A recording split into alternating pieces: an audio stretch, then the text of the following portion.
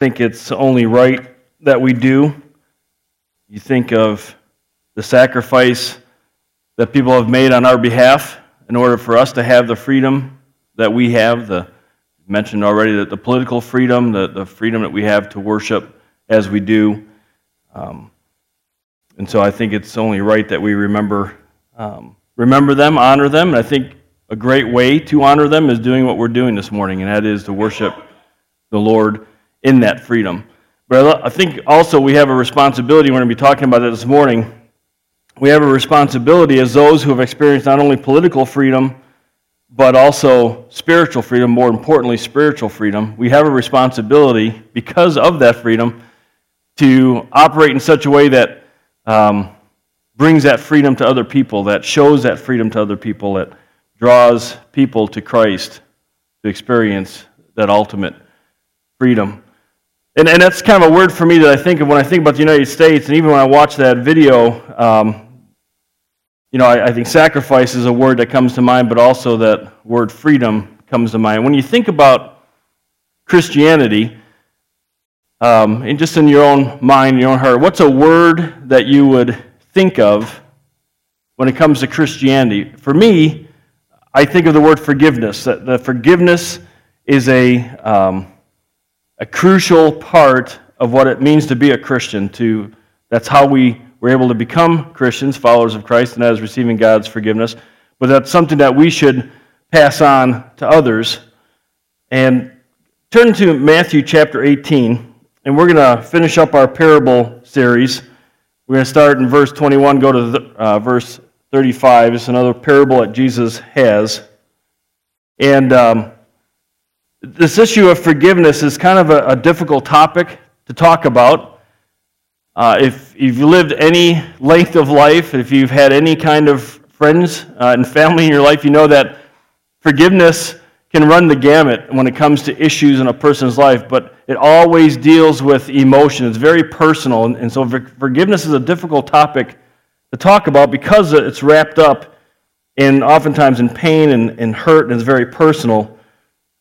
But forgiveness is a foundational truth within our Christian faith. And Jesus talks about that here in this parable that we're going to look at this morning. The context of the parable is Peter has asked Jesus, how many times should I forgive a brother or another follower of Christ? So he's kind of narrowing in. He's not really talking about unbelievers, but he's talking about those who are believers, those who are followers of Christ. How often should I forgive them? Now, I don't know if he's talking about another one of the disciples, and if you know anything about the Gospels and read through there, the disciples, they had some, interchange between them. It wasn't maybe always the most, they weren't frolicking throughout Jerusalem, with Jesus as Jesus hovered across the ground, right? So we've seen the movies, Jesus kind of does one of these. And it's as if he does not even moving. Well, these guys aren't the seven dwarfs running behind them. They're real people, all right? So I don't know if he's talking about disciples. I don't know if he's asking for a friend, But Peter, he suggests, well, maybe I should forgive him 7 times. So someone sins against me, and I forgive him. He sins against me again, I forgive him 7 times. Now, that's pretty good because the Pharisees said that you only had to forgive somebody 3 times. And if they offended you the 4th time, you don't have to forgive them. All right, so that's what the Pharisees were saying. But Peter was kind of going over and above that. Jesus' response, and we'll read it, is, and I'll help you out that might be struggling with multiplication. He says 490 times. So you can kind of see the conversation he's having with Peter. Peter's like, hey, thinking maybe 7 times. And Jesus is like, 490. You need to forgive him 490 times. Now, I think we all get the understanding there that Jesus was basically saying that you continue to forgive. They offend you, they do something against you, you continue to forgive. That's why he uses that large number. Well, hopefully you're at that mark of Matthew 18, verse 21, and it's page 978 if you're using the Pew Bible, but I would encourage you to grab one, have it in front of you. It'll be on the big screen, but I think it's always good for us to have our face in the Bible. So go ahead and turn there if you're not there already. All right, it says this, and Peter came and said to him, Lord, how often shall my brother sin against me and I forgive him? Up to 7 times? Jesus said to him, I do not say to you up to 7 times, but up to 70 times 7. That's why I say I did the multiplication there for you. Some of you guys were like, thank you for doing that. For this reason, the kingdom of heaven may be compared to a king who wished to settle accounts with his slave. So Jesus now is going to go from what he taught, say, okay, let me just give you an illustration here. Let me kind of lay this out for you in a story form, and let me give you what that looks like in real life. When he had begun to settle them, these accounts, one who owed him 10,000 talents was brought to him. But since he did not have the means to repay, his Lord commanded him to be sold, along with his wife and children, and all that he had, and repayment be made. So the slave fell to the ground and prostrated himself before him, saying, Have patience with me, and I will repay you everything. And the Lord of that slave felt compassion, and released him, and forgave him the debt. Just wiped it away. Then the Lord of that, verse 28, but that the slave went out, so here's his response, but a slave went out and found one of his fellow slaves who owed him 100 denarii, and he seized him and began to choke him, saying, Pay back what you owe. A little bit over the top, right? Okay, you might be saying, hey, you owe me this, give me the money, but to go choke the guy seems a little bit over the top, which is kind of interesting how this is Jesus talking, giving us an understanding of what God thinks of unforgiveness, and it's a little bit maybe over the top that we're not willing to forgive. So his fellow slave, like slave number 1 did, fell to the ground and began to plead with him, saying, Have patience with me, and I will repay you. But he was unwilling and went and threw him in prison until he should pay back what was owed. So when his fellow slaves saw what happened, they were deeply grieved and came and reported to the Lord all that had happened. Then summoning him, his Lord said to him, You wicked slave, I forgave you all that debt because you pleaded with me. Should you not also have had mercy on your fellow slave in the same way I had mercy on you? And his Lord, moved with anger, handed him over to the torturers until he should repay all that was owed. And Jesus finishes up, My heavenly Father will also do the same to you if each of you does not forgive his brother from your heart. I don't know about you, but I read that and it makes me a little bit nervous to teach on this. All right? This is kind of some scary words that Jesus brings to our attention. So let's kind of work through this and see what Jesus has for us. So first of all, we have the parts of the parable. So every week that I've taught anyways, we've been doing what are the parts of the parable, right? So here they are. For some of you over here, you can't see, I'll have to read it for you. I'm going to fix that for next week. So the drum cage here is kind of in the way for people over here. So I apologize and we'll fix it. The kingdom of heaven, what is that? Well, that's what the kingdom of God looks like on this side of heaven. So for today, it's the church. We call the church the kingdom of heaven in that sense. So it's all those who have come to Christ, all those who are involved in church. They may or may not be followers of Christ. We talked about that in previous parables. But so here, this side of heaven, this is what's supposed to be happening within the church, amongst followers of Christ, Christians. The king is God. The debt is sin, or things that people have done against us. Right? Slaves those are the ones who profess to follow Jesus. So again, the focus here is pretty narrow. It's on the church, but it has ramifications for outside the church as well. And then torturers. What is that? So God tortures us. Seems kind of scary. Well, we'll look more at this, but it's the emotional and spiritual consequences one experiences for failing to forgive.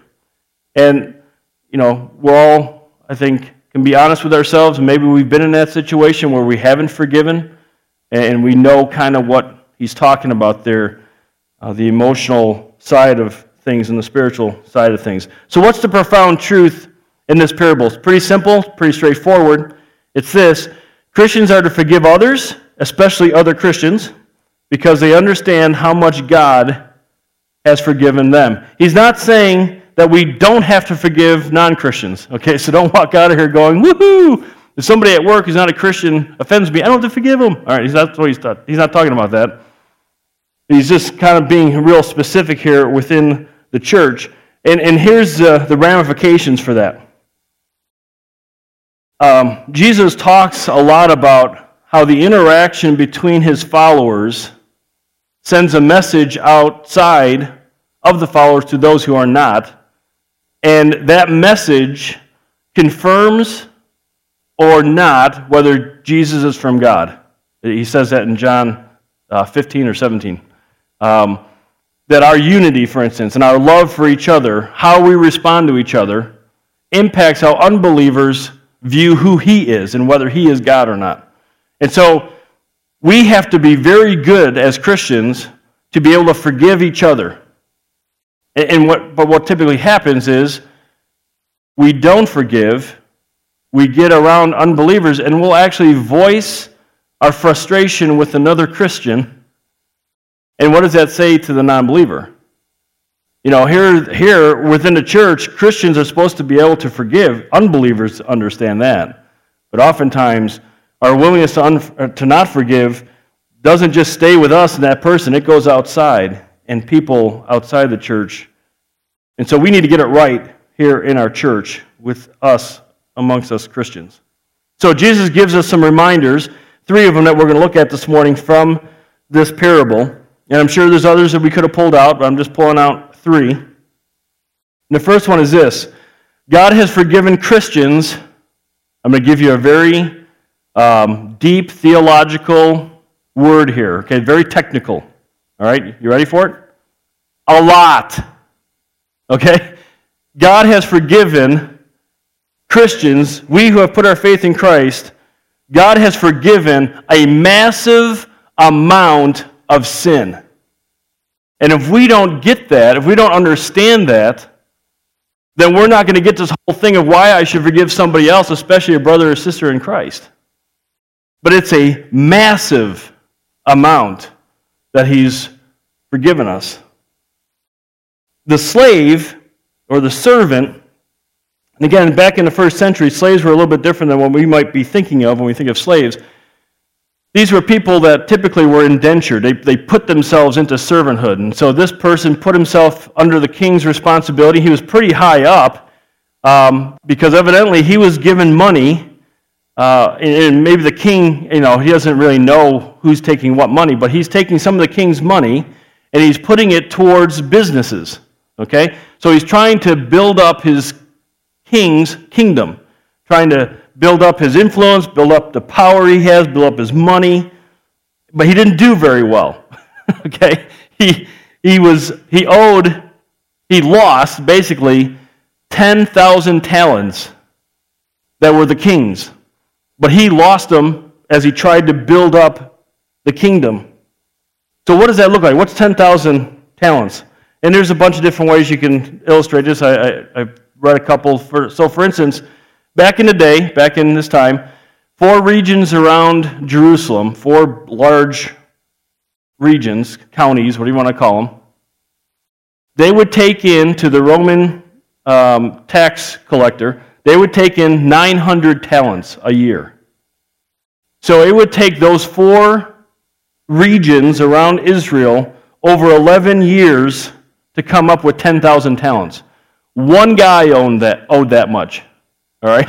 I don't know what the population was of those 4, but that's a massive amount of money. It would be greater than $10 million today. The word myrios, the 10,000 is the word myrios, where we get our word myriad from. And it's the largest number in the Greek language, and it basically represents, it's uncountable. You can't count. And so Jesus' point, of course, is this guy had to pay back an amount of money that even though he said, please have patience with me, I'll pay it back, there was no way this guy was able to pay it back. And so our sin, what Jesus is saying is, our sin, our debt towards God is just as massive, is just as huge, is just as unable to pay back. But so what is sin? So I thought maybe it would be good for us to be reminded kind of a foundational truth here. What is sin? So I remember, anybody been in Awana growing up? A couple of you, all right? Yeah, some of you. So they always said, sin is anything I think, say, or do that God does not like, all right? So anything we think, say, or do that God says don't do, all right? So we're really good at that, right? We know what the do's and don'ts are, and right? But also, and anything we don't think, say, or do that God says do. I was going to say do, but then Greg would laugh and we wouldn't have been able. So what God says do, all right? So we understand the commission of sin, but a lot of times we don't understand the omission of sin. In other words, things that we should have done what we didn't do, okay? So let's just look at the two greatest commands that God has given us, and that is love God and love others, all right? So loving God, loving others, all right? So, anytime I think something wrong about God, anytime I say God doesn't care, I've sinned. Now, I don't know about you guys, but that's a sin, unfortunately, that I confess on a regular basis. I have a very negative way of looking at things. And so there's times where I'm finding myself praying about something, and in my heart I'm thinking, I'm not even sure God cares about this. God cares about it. I need to confess that sin. That was wrong thinking. Think about the number of times, all you guys are going, I came to church for this. It's okay, well, I'm not sure if it gets better, but anyways, we'll try to make it better, you know.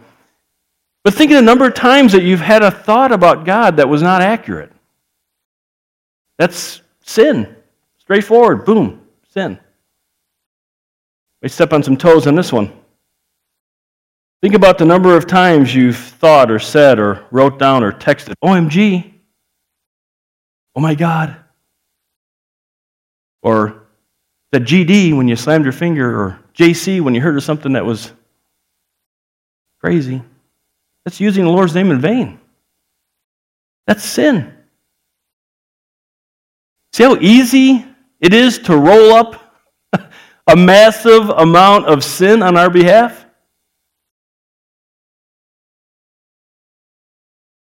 I had another one here, but I'm not sure if I should use it.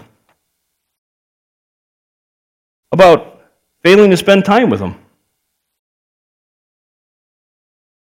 Failing to sit down and open His Word and have Him speak to you about what He wants you to know for that day, and to have a conversation in return about what you're reading and take Him with you through the day. Well, how about loving others? Have you thought or said something about your spouse that was not nice, not right, not accurate?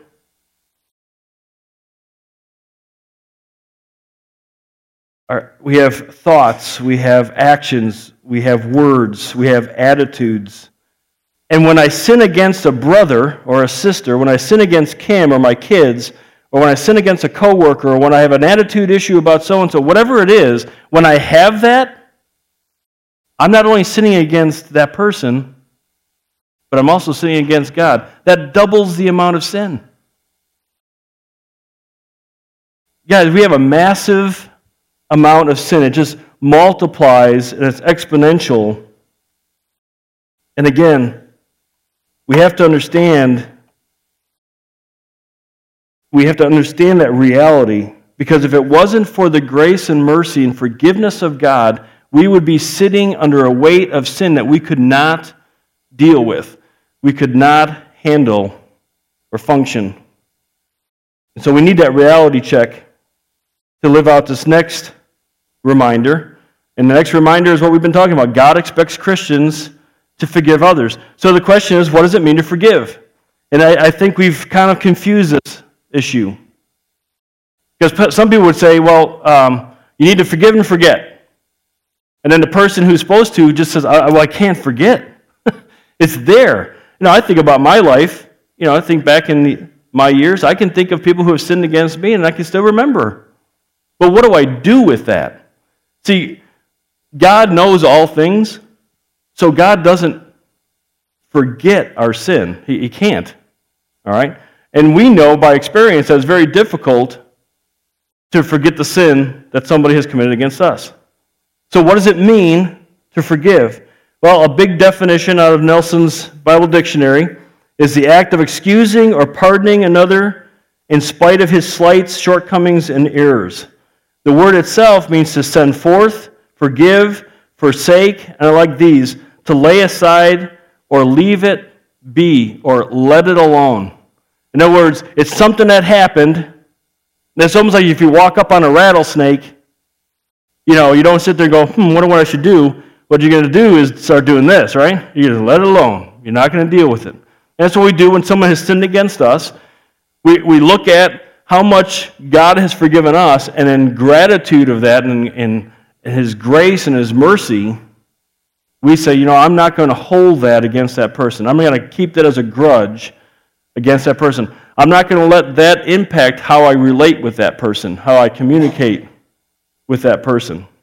So you make a conscious choice.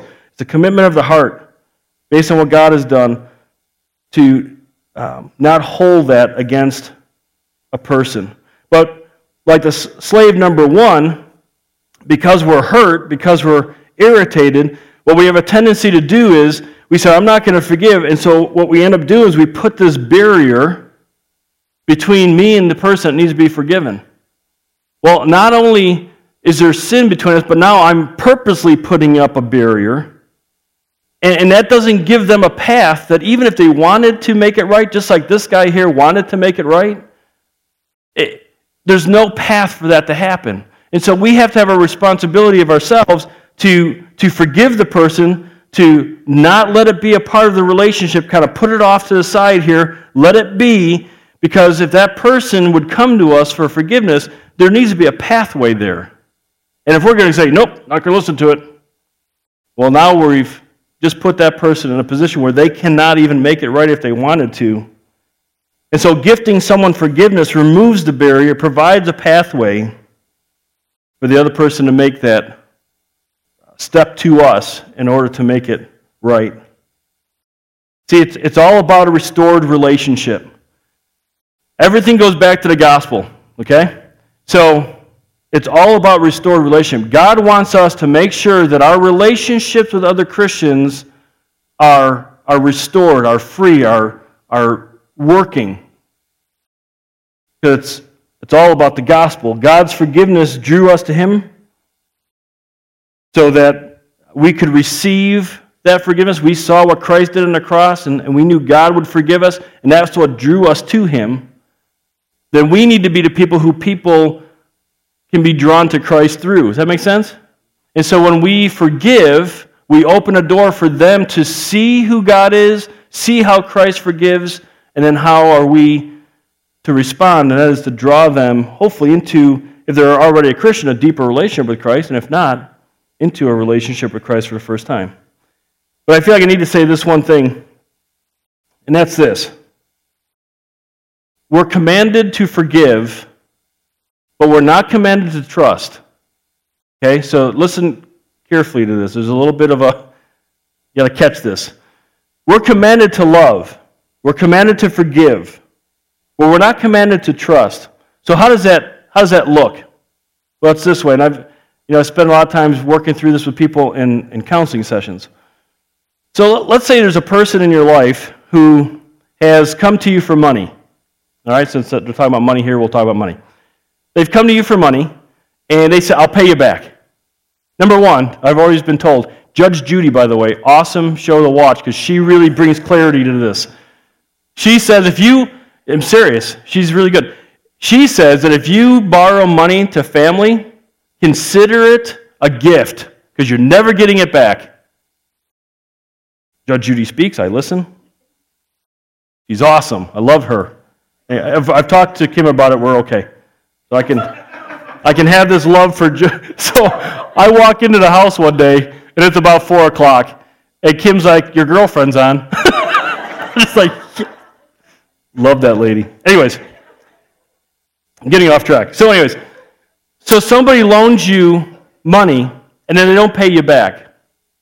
And so you kind of forgive them and say, okay, that's no problem. So then they come back to you and they want more money, and you loan them more money. And they say, I'll pay you back, and they don't pay you back. Someone can find me being wrong here, feel free. I don't sit there and continually give this person money, right? That's not necessarily, especially depending on what they're spending it on, that's not necessarily the most loving thing to do for a person. So you have to weigh trust and love and forgiveness all together. So yeah, forgive them, don't hold it against them, but if they come again for some money, I think the most loving thing you can do, because what is love? Looking out for the best of somebody else, no matter what it might cost you, right? What that person evidently is showing you is that they have an issue with money. So the most loving thing you could do is, hey, let me sit down and help you with your budget, or let me put you in touch with somebody who can help you with your budget. You have to have that conversation with somebody. If you truly love them, you have to have that conversation with somebody. Or maybe something that's far worse. Maybe it's an abusive relationship. Okay? And it can go either way, but one spouse is abusive to the other. One spouse isn't doing marriage God's way.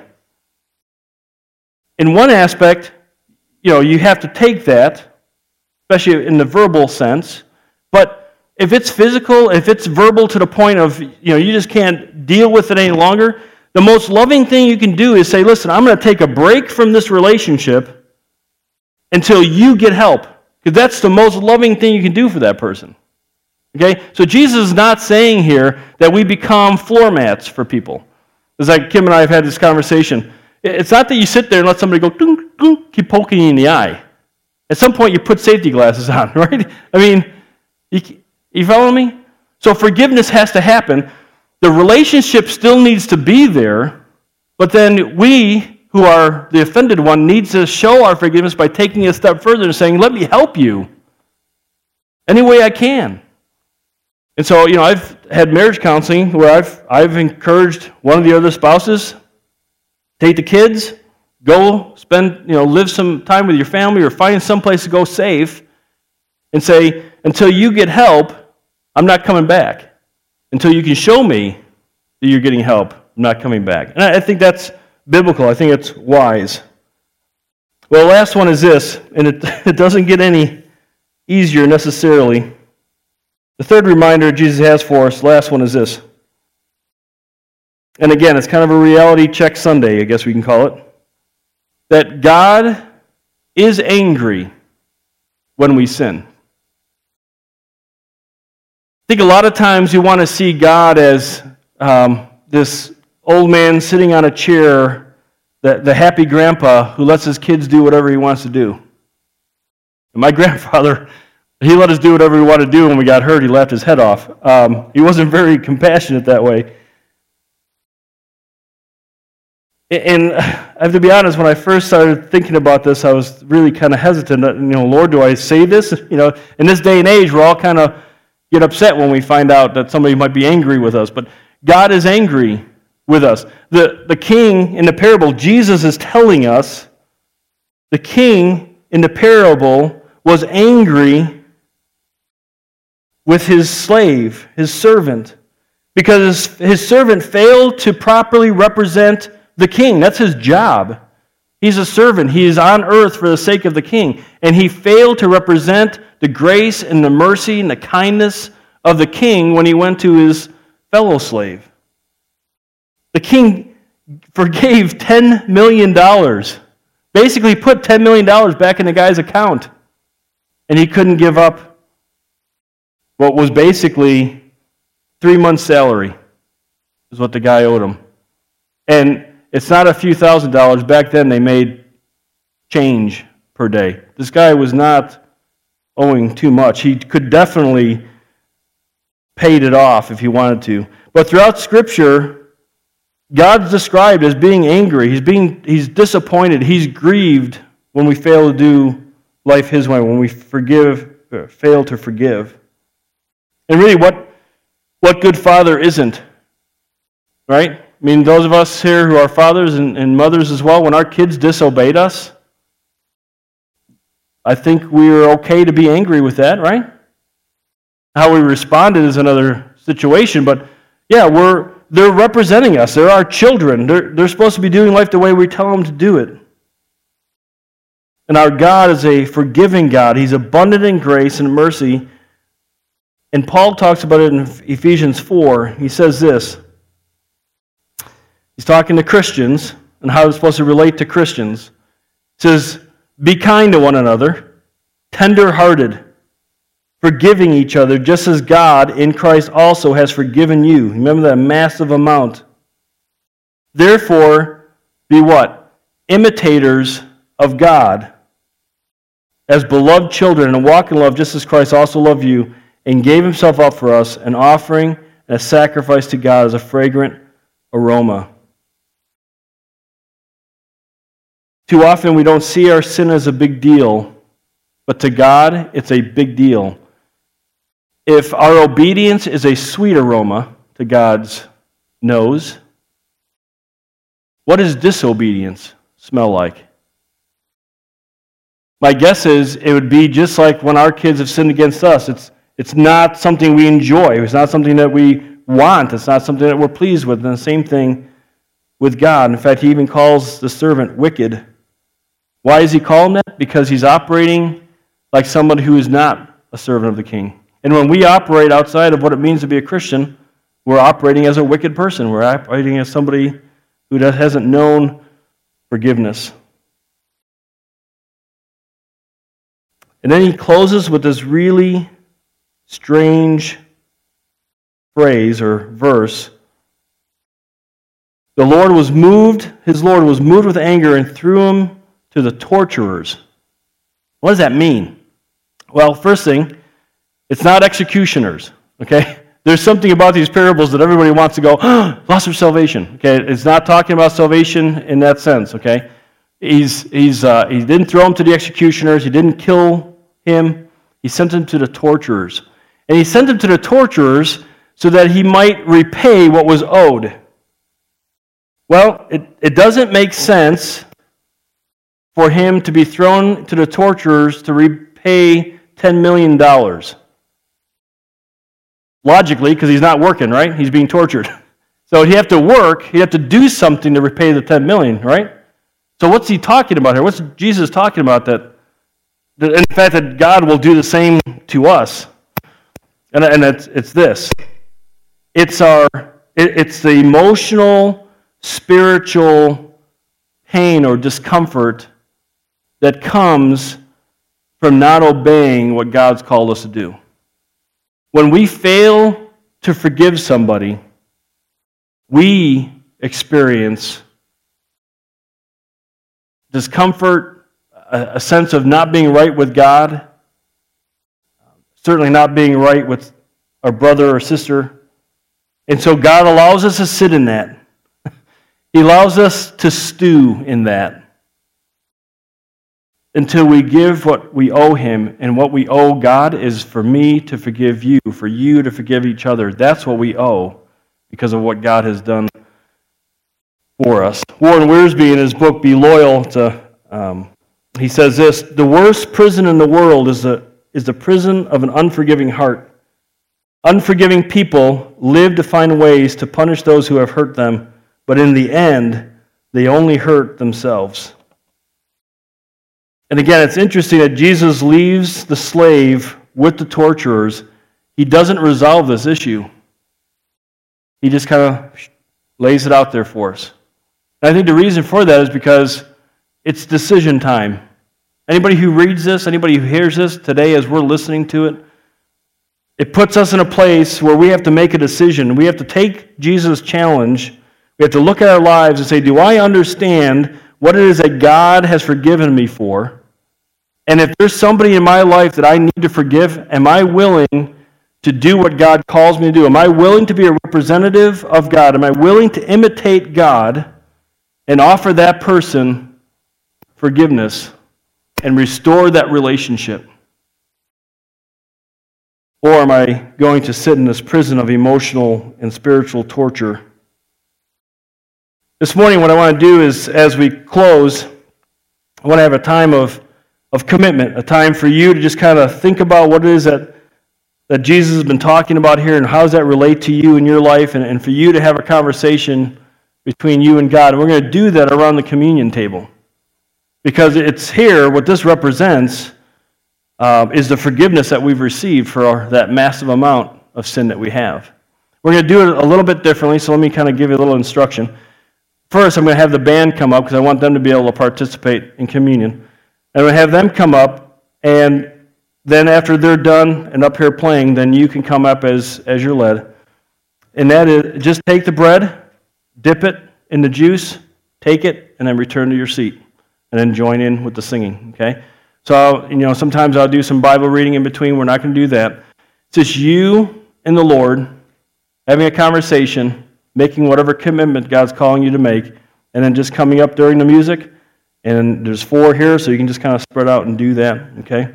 And so I'm going to ask the band to go ahead and come on up now, and then as they play, you all come up.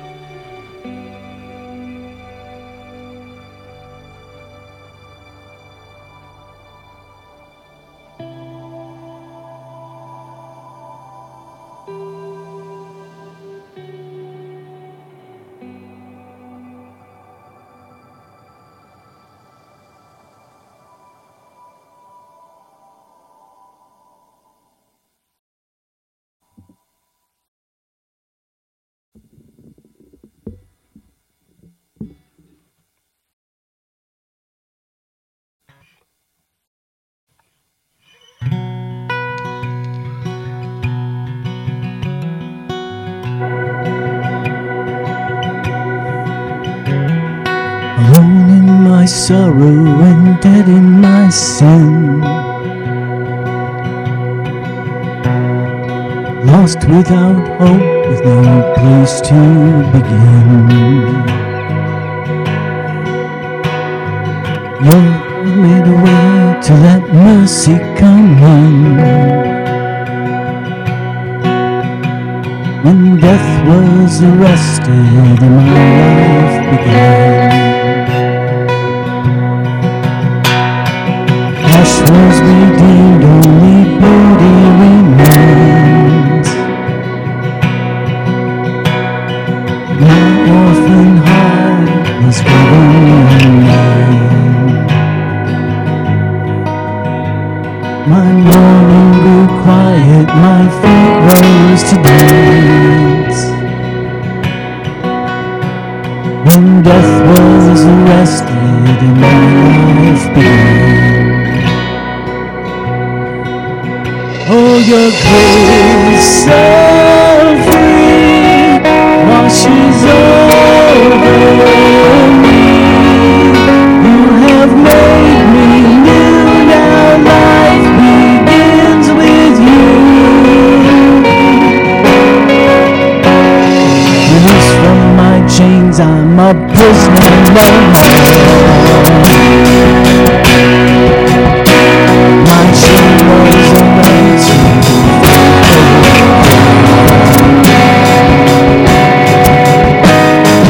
Canceled my debt and he called me his friend. Oh,